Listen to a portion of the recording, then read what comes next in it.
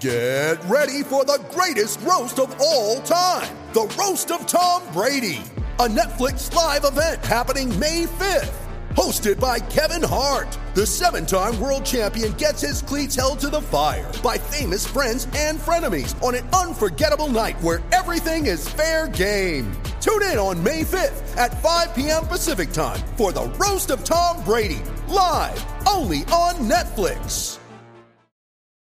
You ready? Showtime.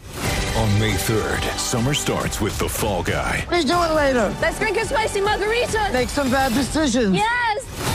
Audiences are falling in love with the most entertaining film of the year. Fall Guy. Fall Guy? Fall guy. That's what the poster said. See Ryan Gosling and Emily Blunt in the movie critics say exists to make you happy. Trying to make it out? Nope. Because I don't either. It's not what I'm into right now. What are you into? Talking. Yeah. The Fall Guy. Only in theaters May 3rd. Rated PG-13.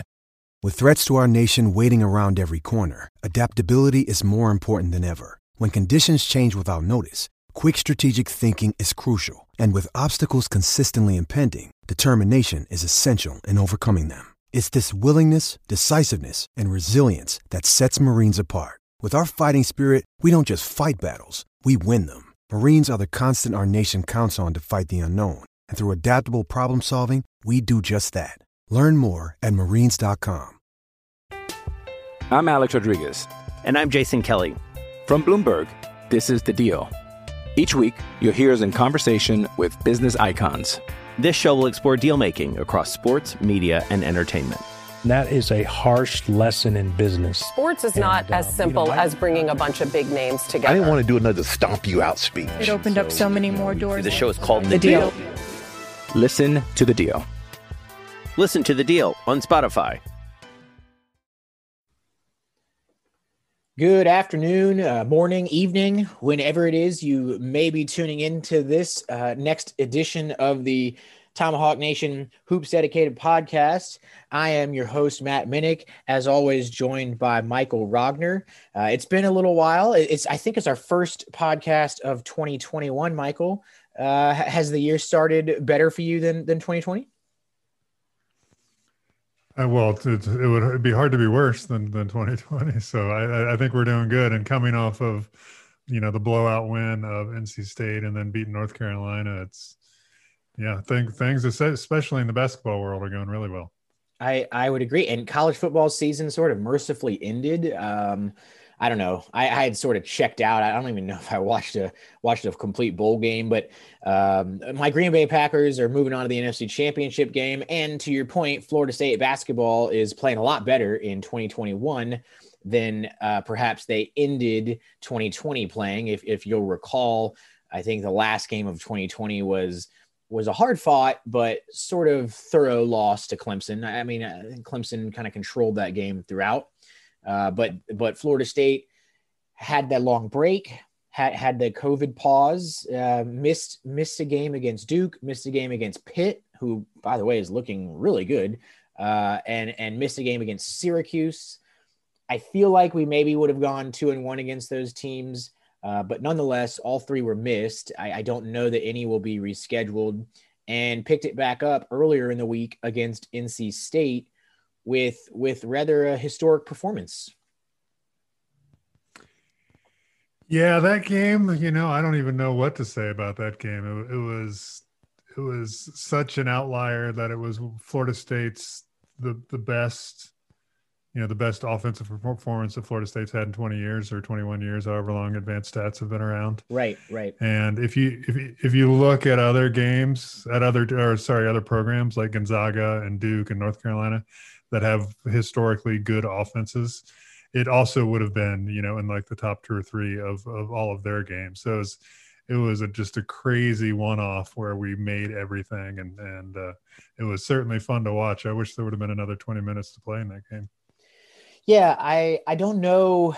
I don't even know how much is worth breaking down from the game. I think we could why don't we do this? Maybe we talk about the NC State game and the UNC game sort of combined to see if we can pull out some trends maybe as we went 2-0 over the Tobacco Road foes this week. But it was historic. I mean, it's not, and it didn't come against an out of conference team where, I don't know. It's hard to put that kind of performance into perspective.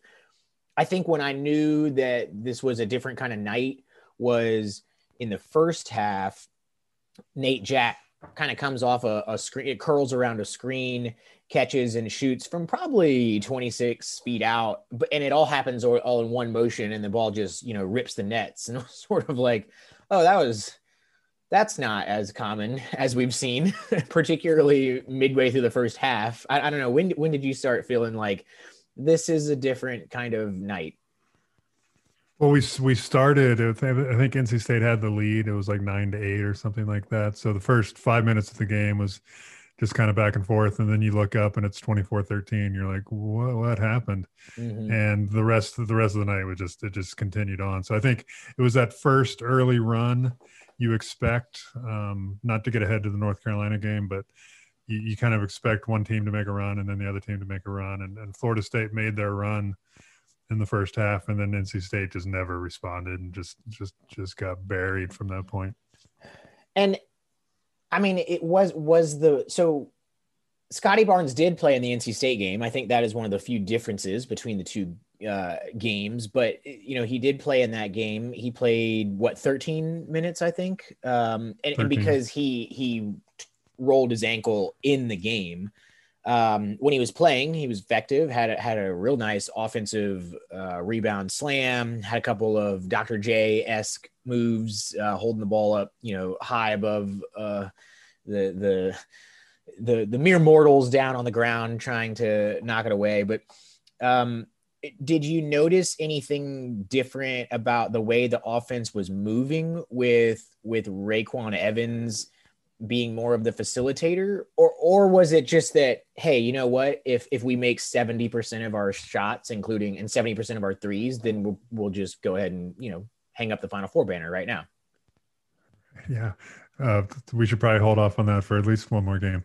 But RayQuan Evans, that kid likes to go downhill. He is, he reminds me, a little bit of some of the older point guards that we've had in the past, where they turn the corner and they go downhill, and that has not really been Scotty Barnes' strength. He's shown signs of that, and so I think that having that element to the offense really kind of opens things up. And RayQuan Gray has the same ability, to get downhill. He's developed that nice little floater this year, so he stops getting called for so many offensive fouls, and it seems like with all good, really good Leonard Hamilton teams, there's a game somewhere in the middle of the season where everything just sort of clicks and the team sort of develops its identity, the identity that the coaches have been trying to instill. And it's with COVID season and not that many games, maybe it's too early to say that NC State was that game, but it certainly seemed that way, especially the way we came out against North Carolina, where we were just much better at getting downhill. And that if you're going to have a great shooting team, and Florida State's the best three-point shooting team in the conference, you have to have guys that play downhill. You have to have guys who get their teammates open. And we haven't shown that ability through, up until the NC State game, at least not consistently. So I think the one big takeaway on offense is that just doing a much better job of playing downhill and knowing the coaches. I know that they've been preaching that, day in and day out in practice. And maybe I know we have some folks that are switching over from football season now. And when in football, you hear people talk about, playing downhill. It's more like in the running back sense, where a guy, you want him to get behind his pads and, keep the legs churning and really just fall forward and kind of play downhill. Maybe think of a Derrick Henry type. In basketball, what are you saying? Like, when you're saying RayQuan Evans does a nice job of playing downhill within the offense, give an example of what you mean by that. Yeah, what you'll see is a lot of times he'll be coming off a screen, kind of at the top of the key or something. And the key point is to get your shoulder past your defender, and so that you can really drive towards the basket. And what that causes, the defense has to collapse around that player, because otherwise it's just going to be an uncontested layup, and that opens up all sorts of possibilities for the offense. And when you don't have that, you see a lot of just sort of aimless swinging the ball around the perimeter, with no real advantage for the offensive team. Mm-hmm. Mm-hmm. Yeah. And we certainly saw a number of kickouts in both the NC State and UNC game. I mean, it's nice. Again, it's nice when they mostly fall, when you're kicking out to a guy standing 4 feet behind the 3-point line and he's draining it. Pretty much everyone was. So that's nice.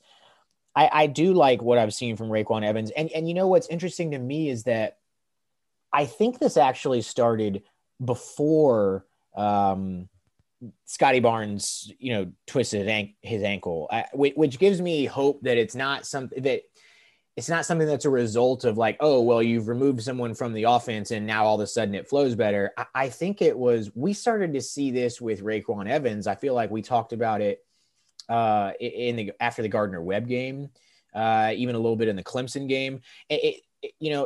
And Hamilton has been very candid on a couple of occasions that the incident with Keontae Johnson in the UF game really impacted RaeQuan Evans more than some.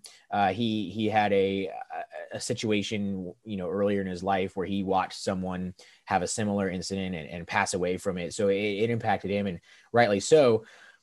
I feel like he looks in a better place emotionally, physically, mentally into the game now. And we've seen that for 4, 5, 6 games. Do you see the same thing? Yeah. And the beginning of your point there about it's not removing Scotty Barnes from the offense that made this thing happen. Barnes and Evans and Gray, they all can play together on the floor at the same time. And Barnes is another person who can play downhill when he really gets his mind right. Yeah. We saw that in the Georgia Tech game pretty well. Yeah, exactly. And we've seen flashes of it through most of the games, and now he's had a chance to sit there and ride the bike and watch the whole team do it. But yeah, RaeQuan Evans, and I think we probably talked about this in the preseason. If you look at the bench players, who's really key coming off the bench, and RaeQuan Evans is probably that guy, because we have to have somebody who can be a backup point guard. And early on in the season, he was struggling for reasons that you've discussed. And now it seems like he's really settling into what his role on this team is going to be. Yeah, I remember talking, must have been right around the Indiana game, and we had won games, but I mean, you and I think we're very concerned that the bench is not giving us the kind of lift that it had in previous years. And we had some. I think I wrote an article right around New Year's that tossed out some numbers in terms that we were, in the bottom quartile of actually bench minutes and bench performance. But, and I don't want to sit there and say that all of a sudden we have, 2019 level depth. But, RaeQuan Evans, whether he's a starter or coming off the bench or Scotty came off the bench against NC State, they've stepped up. Malik Osborne, and maybe this will transition us into the UNC game, but he has started to look a little bit more impactful, more effective. Nate Jack, even if it was only a 1-game thing, he stepped up and really provided a lift or participated in that 3-point fest against NC State. So it has been nice to see that the bench is showing signs of becoming more of a factor. Tenor and Gom is another person there. So maybe we'll switch into the UNC game then. And so that was a game played completely without Scotty Barnes, and Florida State was a 4-point favorite before it was announced that he was going to be out. I think it might've slipped a half a point or point before, right before the game, but by all accounts, UNC played well. I've seen a couple of the games. That's one of the better games they've played. It was certainly one of the the best shooting performance they've had of the year, largely by Caleb Love. If you remove his out of the ordinary performance, they kind of performed as expected. And Florida State still really controlled throughout the game. UNC had a little 1 or 2 point lead there at one point, but Florida State really had a 6 to 10 point working margin for much of the game. And did what a good team should do, which is close it out at the free throw line. Yeah, and everybody going back to that NC State game where you're talking about the bench, everybody came off the bench and played well. And against North Carolina, it was really Malik Osborne that came off the bench and played well. So that is one, when you're talking trends, that's one trend that we saw. The thing that's really struck me about the North Carolina game is that we always talk about basketball being a game of runs, but it was crazy. I mean, just North Carolina started with one, and then we made one, and then they made one, and then we made one for the whole time until the 40 minutes was up, and we were actually I think they cut it to 1 point with about 3 minutes, and I was like, well, now it's our turn to make a run, and that's pretty much what happened. Game was over. Yeah, and what they didn't do, and talked a little bit about this with Ari Masudi we had on I think an episode ago or two, but what they didn't do, which is what Florida State has been able to do in the last few years with Trent Forrest at the helm, North Carolina never in the second half came back and took the lead. And some of that, I think, is because they have a freshman point guard of their own. They had a couple of opportunities to take the lead and didn't get it done. Some of that is a tribute to, in my mind, I thought Raekwon Gray and Bolsha Koprivica and even MJ Walker, who doesn't normally get on the boards, they did a tremendous job on the defensive glass of making sure that, hey, it seems like North Carolina is getting a little momentum here. We can't let them just eat up second chance opportunities. And then again, you got a guy like Raekwon Gray or MJ who would do the thing that Trent Forrest always did, which is say, hey, we've got to make a 7-1 run be a 7-1 run. And earlier in this season, we saw teams like UCF and Georgia Tech go on 15 to 16 point runs. I think Georgia Tech might have gone like an 18-0 run or something like that, even though we won the game. For the first time this year, someone stepped up in the manner that Trent Forrest used to step up when it got to be a 7-1 run, an 8-2 run, and said, give me the ball. I'm getting the free throw line. I'm getting to the bucket, and the run stops now. And I think that allowed, to your point, Florida State to kind of make that a game of runs as opposed to a game that got away. And now we're talking about, well, UNC just went on that big run in the second half and we couldn't, counter it. Yeah. The only real big run they had was at the end of the first half where they went on a 10-0 run, and then Florida State scored the final 6 points of the half and probably should have scored the final 8 points, but I don't know how well Sardar Calhoun knew how much time was on the clock when he stole the inbounds pass right there at the end of the half. But yeah, that's exactly to your point. The biggest run that they went on, we immediately responded with 6 quick points right at the half to take the lead. Yeah, they closed both halves really well. And you know what that reminds me of? That reminds me of Florida State basketball with Trent Forrest at the helm, was closing halves well. And if you can make your runs, just if you're going on a 6-1 run and the other team is a 4-0 run, and then you go on a 9-2 run, and then the other team is a 6-2 run. Like over the course of the game, you just see that working margin, get a little bit bigger, and that's the name of the game in ACC basketball. At least in games when you are not making 75% of your shots from the field. Yeah, and the only other point I would add to the North Carolina game is something that you touched on kind of at the beginning of when we first started talking about this game, is that they shot the ball well, and they turned it over 14 times, which is not a ton for them. And so, when we're looking at playing them again later in the year, they did 2 things really well, which they don't typically do well at all. And they still got beat by 7. Not saying that Florida State's going to shoot 50% from deep next time, but we only took 16, so it wasn't that big a deal. Or that we're going to make 26 to 27 free throws. But North Carolina played a game that was out of their comfort zone, and at least for now, it was much better than they would be expected to play, and they still got beat by 7. Yeah, and you mentioned the free throws. Hey, fantastic. At one point, I think as a team, Florida State had made something like 26 in a row or something like that, or 24 in a row when you go back to the NC State game. Obviously, that is doing some work. I was more impressed by the fact that we went to the line 26 or 27 times. Even if let's say Raekwon only goes 6 of 7 instead of 7 for 7, and MJ maybe misses one earlier in the game. if you're going to go 23 of 27, I mean, that's really doing some work. And I feel like, to me, that is a more repeatable skill. Just like you said, playing downhill and getting to the line. I don't know that we'll get there 27 times or 26 times in the Dean Dome. I don't know. Maybe I'm just cynical, but I feel like that number becomes more like 16 or 18 in the Dean Dome. But it's just I think it's an indicator of how the team is playing downhill. And I've really appreciated Raekwon Gray, if we can just talk about him for a minute. Bolsa played a really nice game against some big time bigs, and he held his own on the boards and really impacted, I thought, on both sides. You saw where he could still add some strength, but there were some times there where Bolsa kind of took over for a few minutes. But Raekwon Gray played a next level type of game. People have liked to compare him to Draymond Green in the past.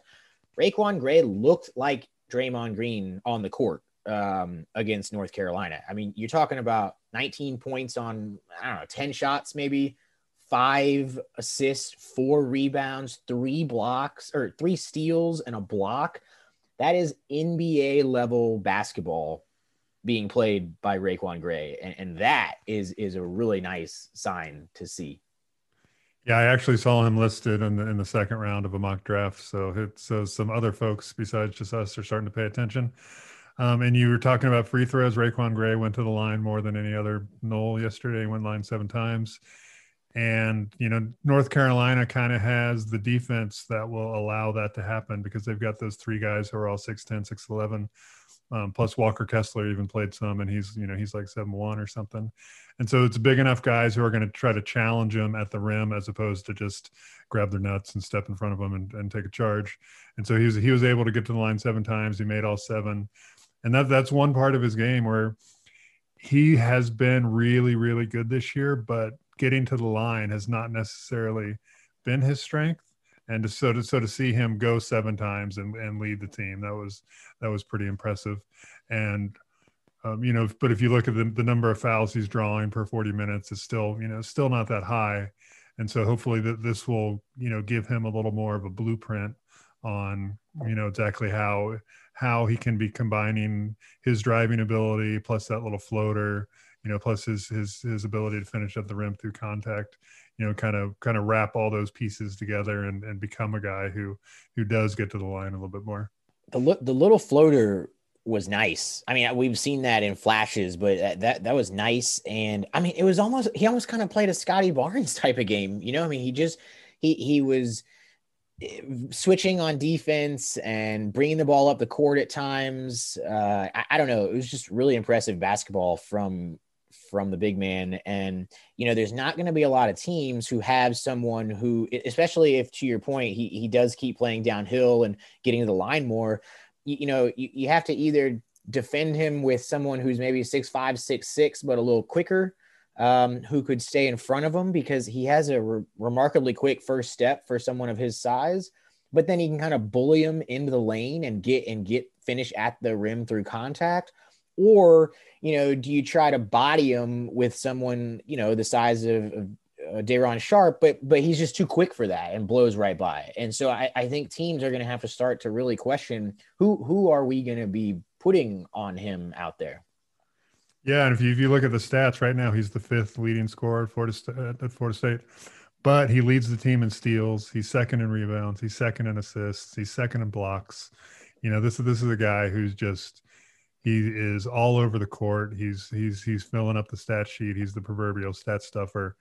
And if he can add just a little bit more to that offensive arsenal, then look out. This guy is going to be he could be looking ahead to March. This could be the guy that it's like his development is what is going to enable Florida State to make a run in March, or we may very well be talking about that in a few months. Yeah, no, for sure. And if you think back to Terrence Mann's junior year, before Terrence became a legitimate 3-point threat, and I'm not saying that Raekwon isn't a legit. I mean, he has to be at least somewhat guarded out on the 3-point line, but I don't think anybody's coming in focusing on. I mean, I think people would rather have him taking a 3-point shot than they would have him getting downhill into the paint or hitting that floater. But he's starting to remind me of the type of player of Terrence Mann from his junior year, when you could see Terrence starting to put it all together. Obviously, Raekwon Gray's got 2.5 inches and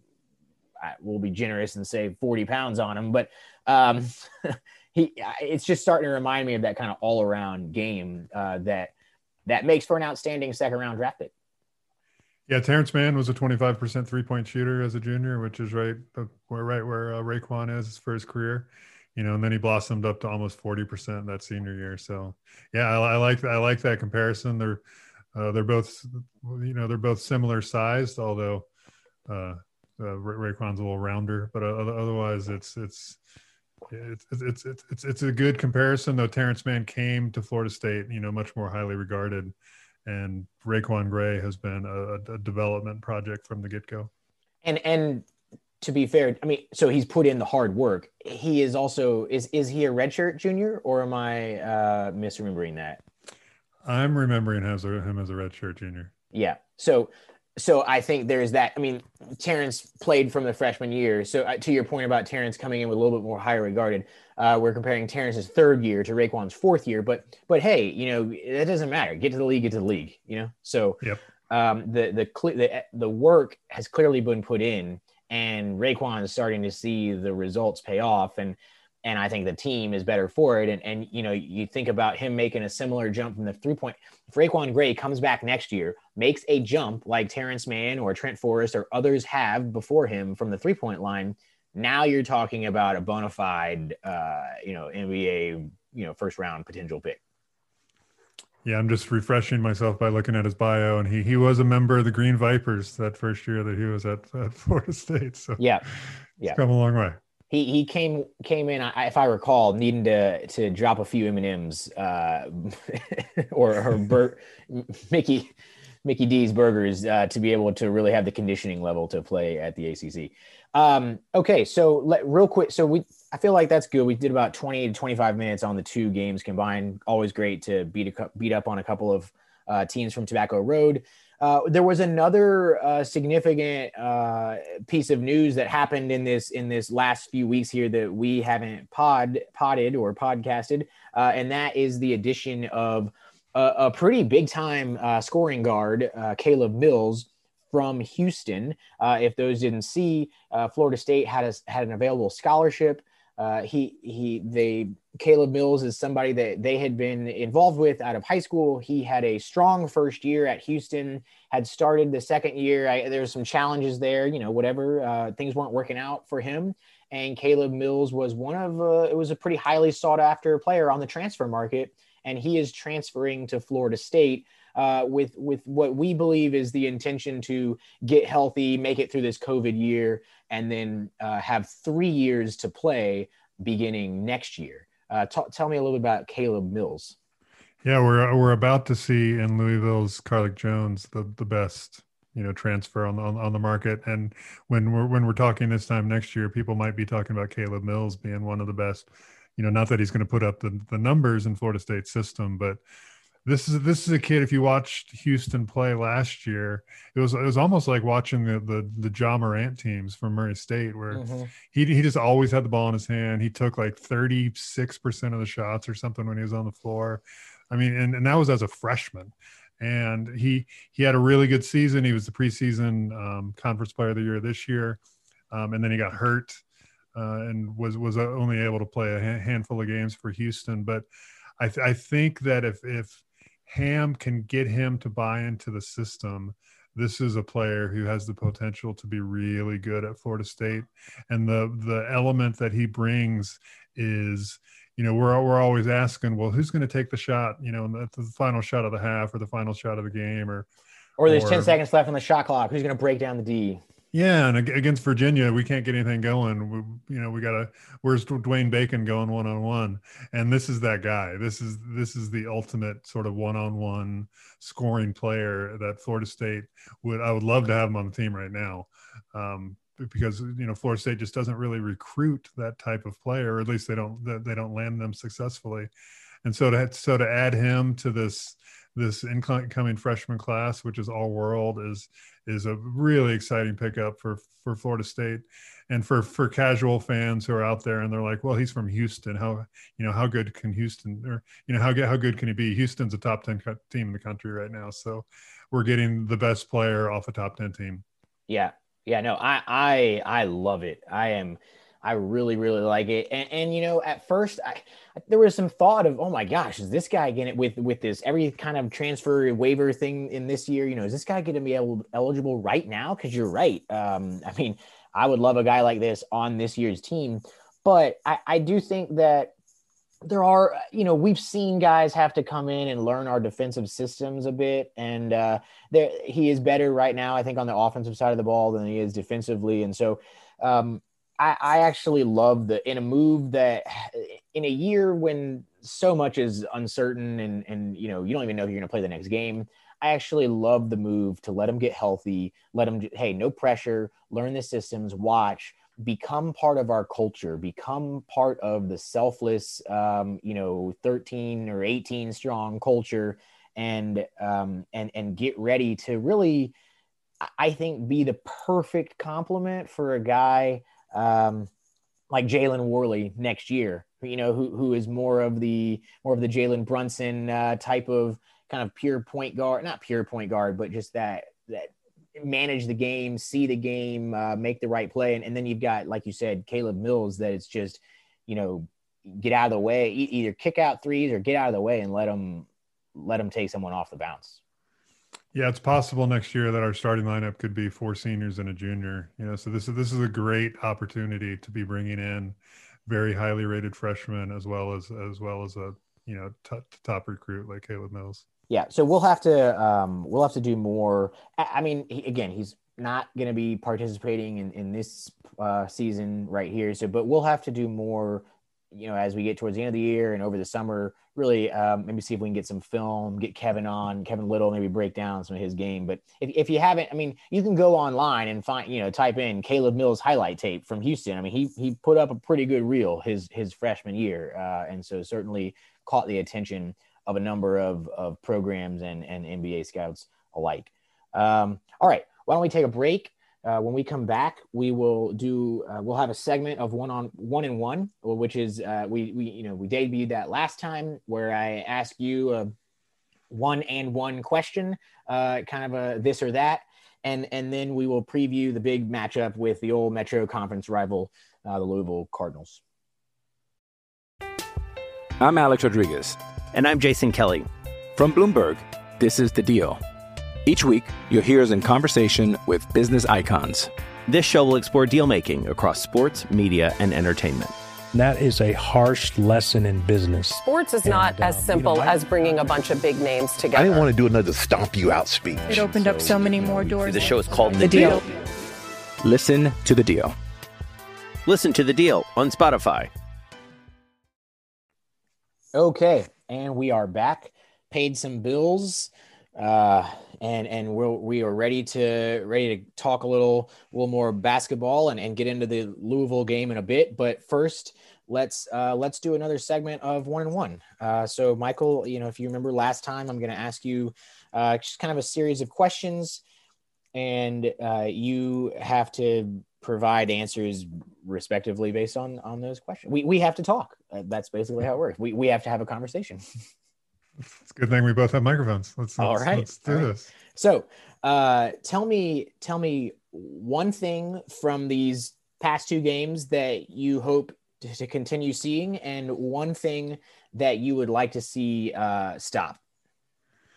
Well, so we can't miss from 3-point line. That's kind of an easy one. We've shot 59% from deep in the last 2 games. So I'd like to continue to see that going. And what I would like to see stop is the silly turnovers, just too many, especially facing a team like Louisville.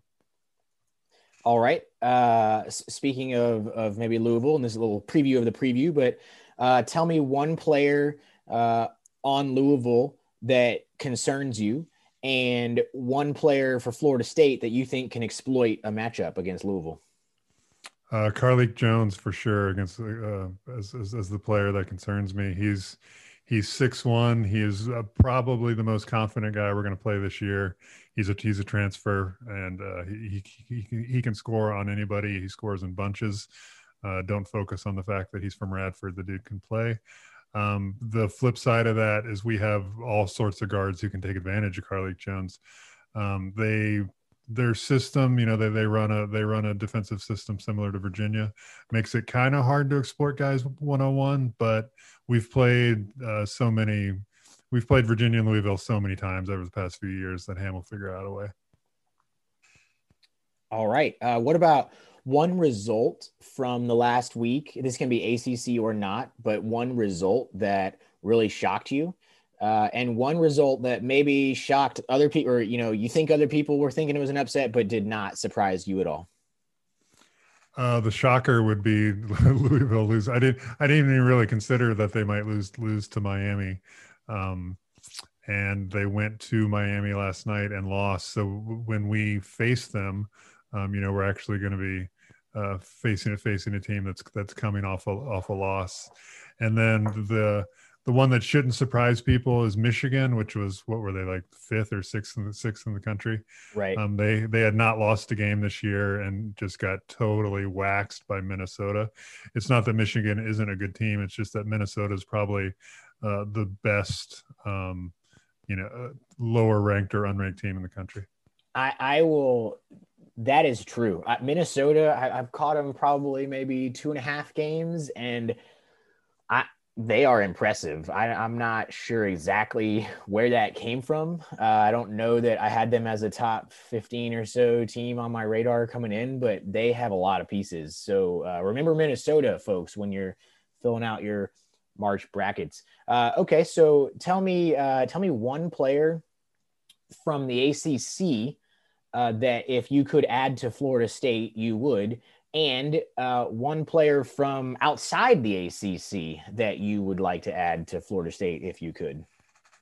I don't know if I can take Justin Champagnie because of the injury, but that's who I'm taking. The guy can just do everything for Pittsburgh, and if we had, he fits right in at Florida State, 6'6", 200 pounds. Can just do it all. He is back now, so I guess he only missed a couple games. He dominated Syracuse yesterday. Yeah, exactly. Right. He scored 24 points and 16 rebounds or something. That's a nice stat line to have. And the guy I would like to have is Luka Garza. I mean, he's not just because he's going to win the National Player of the Year, but I would love to see Ham and Stan Jones get a guy who's like a legitimate National Player of the Year player in the post and see what they can do with that player's development. All right. We'll do one more here, but Justin Champagnie is honestly maybe the best player in the ACC. So yeah, he's legit. Tell me one game that you are looking forward to see this week besides the Florida State Louisville game, and one game that maybe people are gonna, I don't know, hype up or whatnot. And I guess it doesn't have to be this coming week, but in the near week or two that you think will not live, be a dud. Yeah, the game that I would I forget how you worded the question, but I want to see Tennessee, Florida. Florida has kind of been back and forth since we played them. We really need them to be a great win for us, and the chance to knock off Tennessee at Florida would be great. The matchup that I think is probably not going to be that great is Kansas Baylor. Hopefully I'm wrong, because this has a chance to be a super high level game, but Baylor also has the ability to beat Kansas by like 25. So we shall see. Yeah. That I think you're right about that. I guess, you never know what 3-point lottery is going to do, but I think Baylor is a much better team than Kansas this year. I will throw out too. I don't exactly know when they play, but I'm not feeling UNC Duke this year. I mean, I feel like it's, you always want to watch it, but I don't know. Duke hasn't impressed me much. And if North Carolina doesn't make 10 threes like they did against us, I mean, that has the potential to be a real, even if it's close, to be a real I don't know, not an aesthetically pleasing game to watch. Yeah, and Duke just doesn't have. Duke normally has guys that are just fun to watch, and this year's team is just they're kind of not really all there. I feel like we would have put a hurt on them had they come down. I know that maybe we're playing a bit differently now than we were back in late December, but they also weren't even playing at that point. I think they had not played for three or 4 weeks at that point. I think they would have suffered a pretty big loss to us, and that is always nice to give to Coach K and the Dukies. But maybe we'll catch them in the ACC tournament. All right, so moving on to the big Monday matchup. It's on ESPN, second straight game on ESPN 1, I guess, if you will, for Florida State. So that's always nice to showcase the team. It is at the Yum Center, 7 p.m. And as you know, we had a couple of outstanding games against Louisville last year. I think actually you mentioned earlier that every year it seems like there's a game kind of midway through the year where everything starts to click for Florida State. For me, last year, that was the first game against Louisville, the road game, where I feel like at that point we were still kind of trying to figure out who we are. MJ Walker was not even expected to play in that game. He had been hurt. He comes out and we kind of blitz them from the first half and really took it to a good Louisville team on the road for the first of our 2 victories against the Cardinals last year. What are the Cardinals looking like this year? I know you mentioned the shocking loss to Miami. Besides that, what are they looking like? They only have one other loss, and that was they got totally stomped by Wisconsin, which is nothing to be ashamed of. They haven't played a ton of good teams. They've played Kentucky, who's obviously down. They played Seton Hall, who's decent. They've played. They haven't played like Virginia or anybody yet in the ACC. So this will be the toughest test that they've had this year. And like I said, I was surprised coming off that, seeing them get beat by Miami. So I would expect them to come out probably a little more focused than they were on the road. Both teams are facing quick turnarounds. And the game also is right before that Kansas Baylor game that I just talked about. So they're going to be ramping that up the whole time during our game. Yes, you will undoubtedly hear that game mentioned quite a few times. What I agree with you that they really just haven't played a whole. I mean, they're 9-2, but when you start to look for the heft, Kentucky just isn't that good this year. I believe they played Pittsburgh and beat them without Champagny, although I guess why guess on that if I can verify. He did not play in that game. So they beat Pitt without arguably the best player in the conference. And they got Virginia Tech at home, nipped them by 2, and VT on the road is a lot different than VT in Castle Coliseum. So I don't know what to make of Louisville. I know they always have athletes, that is, kind of like Florida State, something that they always have a plethora of. David Johnson is a big, he would fit in with big guard U, right? He is a big, strong, physical guard. We saw him last year. And they do things well when you look at the numbers, right? They get to the free throw line, they make free throws themselves, and kind of don't send the other teams to the free throw line too much. They're okay 3-point shooting. They've been pretty good. I don't know. I haven't seen them I haven't watched a lot of actual film, but they've been pretty good at keeping other teams from going off from the 3-point line. They're pretty good, solid at defensive field goal percentage.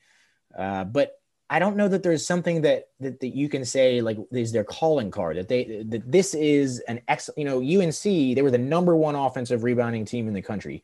Clemson, before yesterday's game against UVA, was the number 1 defensive team in the country. I just don't know what Louisville is elite at. Yeah, they're kind of one of these teams that's not elite at anything. If you look at their defense, they run a pack line defense very similar to Virginia's. And so the possessions tend to be down in Louisville games, although their offense runs pretty fast to make up for it, but this will be probably a 65, 67 possession game, something like that. And so, the real key to beating Louisville is to not let them set up their defense, which means that Florida State needs to be forcing turnovers. They need to be running on long rebounds. They need to be running even maybe off made baskets, looking for some quick hitters, because their defense is solid, but like you said, it's not elite, but it becomes really good as the shot clock goes on. So you don't want to be, running 25-second possessions against them, or you're really not going to be scoring. And then offensively, it's, they got two guys. They got Carlik Jones and David Johnson, and those guys are going to want to have big games, and our guys are obviously going to want to stop them. And whether or not we're talking about a win or a loss, I think is going to come down to how well can we contain Carlik Jones, and does David Johnson have one of his, one of those games that he's capable of, or are we able to, hold him, relatively in check? He has.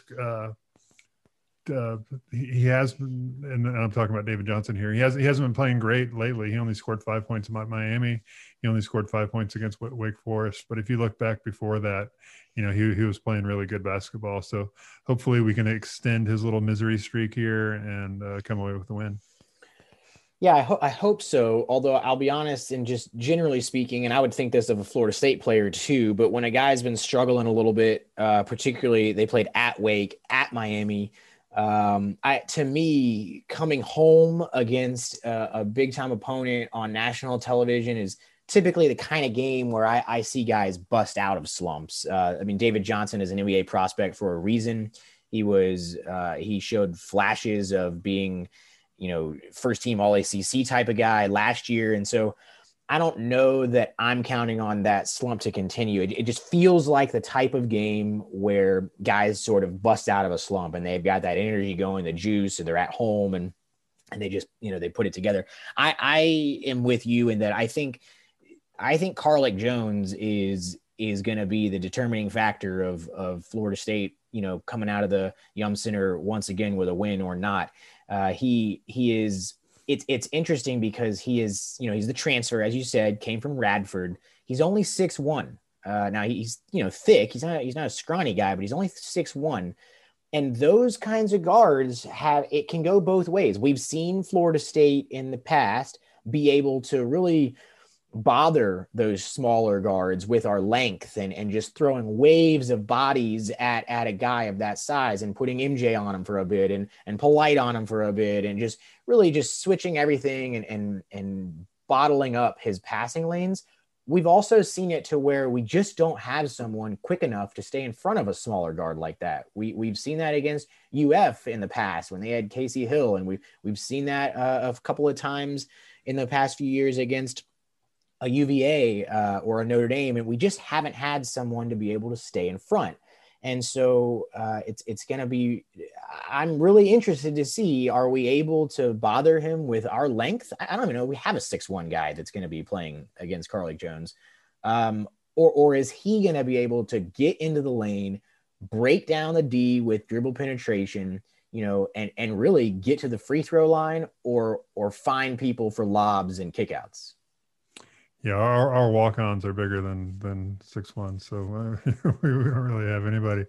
One thing that we saw against North Carolina is that Ham snuck in that couple of possessions of zone there in the second half, and I'll be interesting if that was a preview of maybe we'll see 20 possessions or something against Louisville. It's one way to try to stop someone like Carlik Jones, and then. The other thing that we've seen typically in the past is that when we play a team like Gardner Webb or North Florida, where their entire team is small and has the ability to blow by us, we run into a ton of troubles. But when we play a team like Miami that only has one guy who can do that, then we can do a little better job containing them. So I think the fact that Louisville, aside from Carlik Jones, is a pretty big team, works in our favor. It allows the coaches a little more flexibility in how they're going to scheme this game, and I'll be fascinated to watch how we defend them. Yeah, I think that's a great point. I mean, the guy down at Miami likes, he's also extremely inefficient. Gosh, I would be furious if I was coaching him and see all the like get into the paint, step back, long twos that the dude takes. So I think Carlik Jones is just a flat out better player than Likes. But to your point, we've been able to handle teams that just have one guy that we can kind of focus on and keep the attention, as opposed to, like you said, some of these, mid and small majors that, Bolsha can't even play in the game because the guys come up to his waist. The other thing that's interesting to me about Jones is that his minutes, man. And I know he's kind of used to this from doing it. Is Radford in the Big South, I think. But he's sort of used to that and had play a lot of minutes there. But playing a lot of minutes in the Big South is not playing a lot of minutes in the ACC and playing minutes against teams like Florida State that are going to, again, throw waves of bodies at you. My guess is you will see 10 Florida State players play in the game before, let's say, the under 12.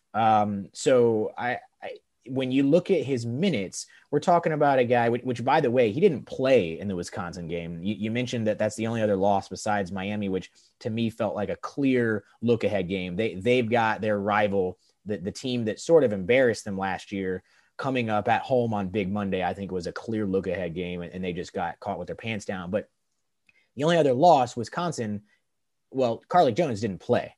But since then, he did 37 minutes against Pittsburgh, 38 minutes against Kentucky, 38 minutes against Boston College, 38 minutes against Virginia Tech, 37 minutes against Wake Forest. By the way, he's taking, 10 plus shots in all these games. And then 40, the full 40 against Miami yesterday. So this dude is logging minutes. And I'm wondering too, if Florida State can withstand the early push that's going to come from a home team playing on Big Monday, can they maybe start to wear down Carlik Jones? Yeah, that 40-minute figure is staggering. I mean, what coaches do that these days? Keep a player in for 40 minutes. He played 40 against Seton Hall too. Yeah. And they lost to Miami. He played 40. But again, that's kind of the position that Coach Mack is in. He's got Johnson, and he's got Carlik Jones, and it's not to say that Louisville isn't talented. I mean, they've got 7 blue chip recruits on the roster, including a five-star and Williamson. So they've got plenty of talent. Samuel Williamson, they've got plenty of talent, but it's not the kind of polished talent that you need to win games. And so at this point, I wouldn't be surprised if Carlik Jones and David Johnson both play more than, like 37, 38 minutes. And that's just kind of the road that Louisville has to hoe at this point. Yeah, no, I think you're right. I would be actually probably more surprised if Jones plays, let's call it less than 37 than I will if he plays, 38 or 39, absent, of course, if he picks up, three fouls in the first 5 minutes, which, hey, then I feel a lot better about our chances of winning. So we'll kind of get to the predictions here then. So we know Florida State is playing well. They're shooting well. They're shooting well at the Tuck. I want to remind, we've played one road game this year, and we lost to Clemson in that one road game. Leonard Hamilton teams have historically really kind of picked apart the pack line. Florida State has had ample success against Chris Mack. Leonard Hamilton has just really owned him since the game against Xavier in the NCAA tournament a few years ago. And honestly, when you go back and look, not a lot of teams have beaten Virginia in the last few years, but Florida State has beaten Virginia more frequently since they've turned into an elite program than most other teams have, including being the last team to beat their national title winning team. So no stranger to success against the pack line, but on the road, quick turnaround. We don't even know if Scotty's going to play. MJ's kind of nicked up. What are your thoughts on this game, Michael? Give me a prediction. Well, I think Scotty Barnes is playing. I'm pretty bullish on this team, and I can't recall the last time that we played Chris Mack and didn't score more than a point per possession. So offensively, especially the way that we're playing right now, I would expect that we're going to be just fine. And if we have Scotty Barnes, then we're going to be better than fine. So I'm going to take a win regardless. I'll take a 3-point win, like 77-74. Without Scotty Barnes, and like a 6-point win with him. All right. I like it. Yesterday walking out of the Tuck, I was kind of thinking a loss. I kind of thought to myself, well, that's okay. Good. We got to 7-2. That was big. Maybe take a loss at Louisville, bounce back with a couple wins, take a loss up at Castle Coliseum in a week or two, and then see where we are right at that point, maybe be 11-4 or something. But I don't know. Looking at them against Miami, seeing the fact that Carlik Jones did play the full 40 and he's got to be playing on this short rest. And their game was even later than ours. And honestly, I think guys like MJ Walker, Anthony Polite, Raekwon Gray, they tasted the success against Louisville last year. Raekwon Evans had a big game against Louisville at home. So I think they're comfortable with the guys they're going up against, with maybe the exception of Jones. And I trust Hamilton enough to put together something to just slow him down. So I think Scotty maybe plays. Actually, I kind of feel like maybe they wanted to see if they could get a home win against UNC without him, give him an extra 36 hours of rest.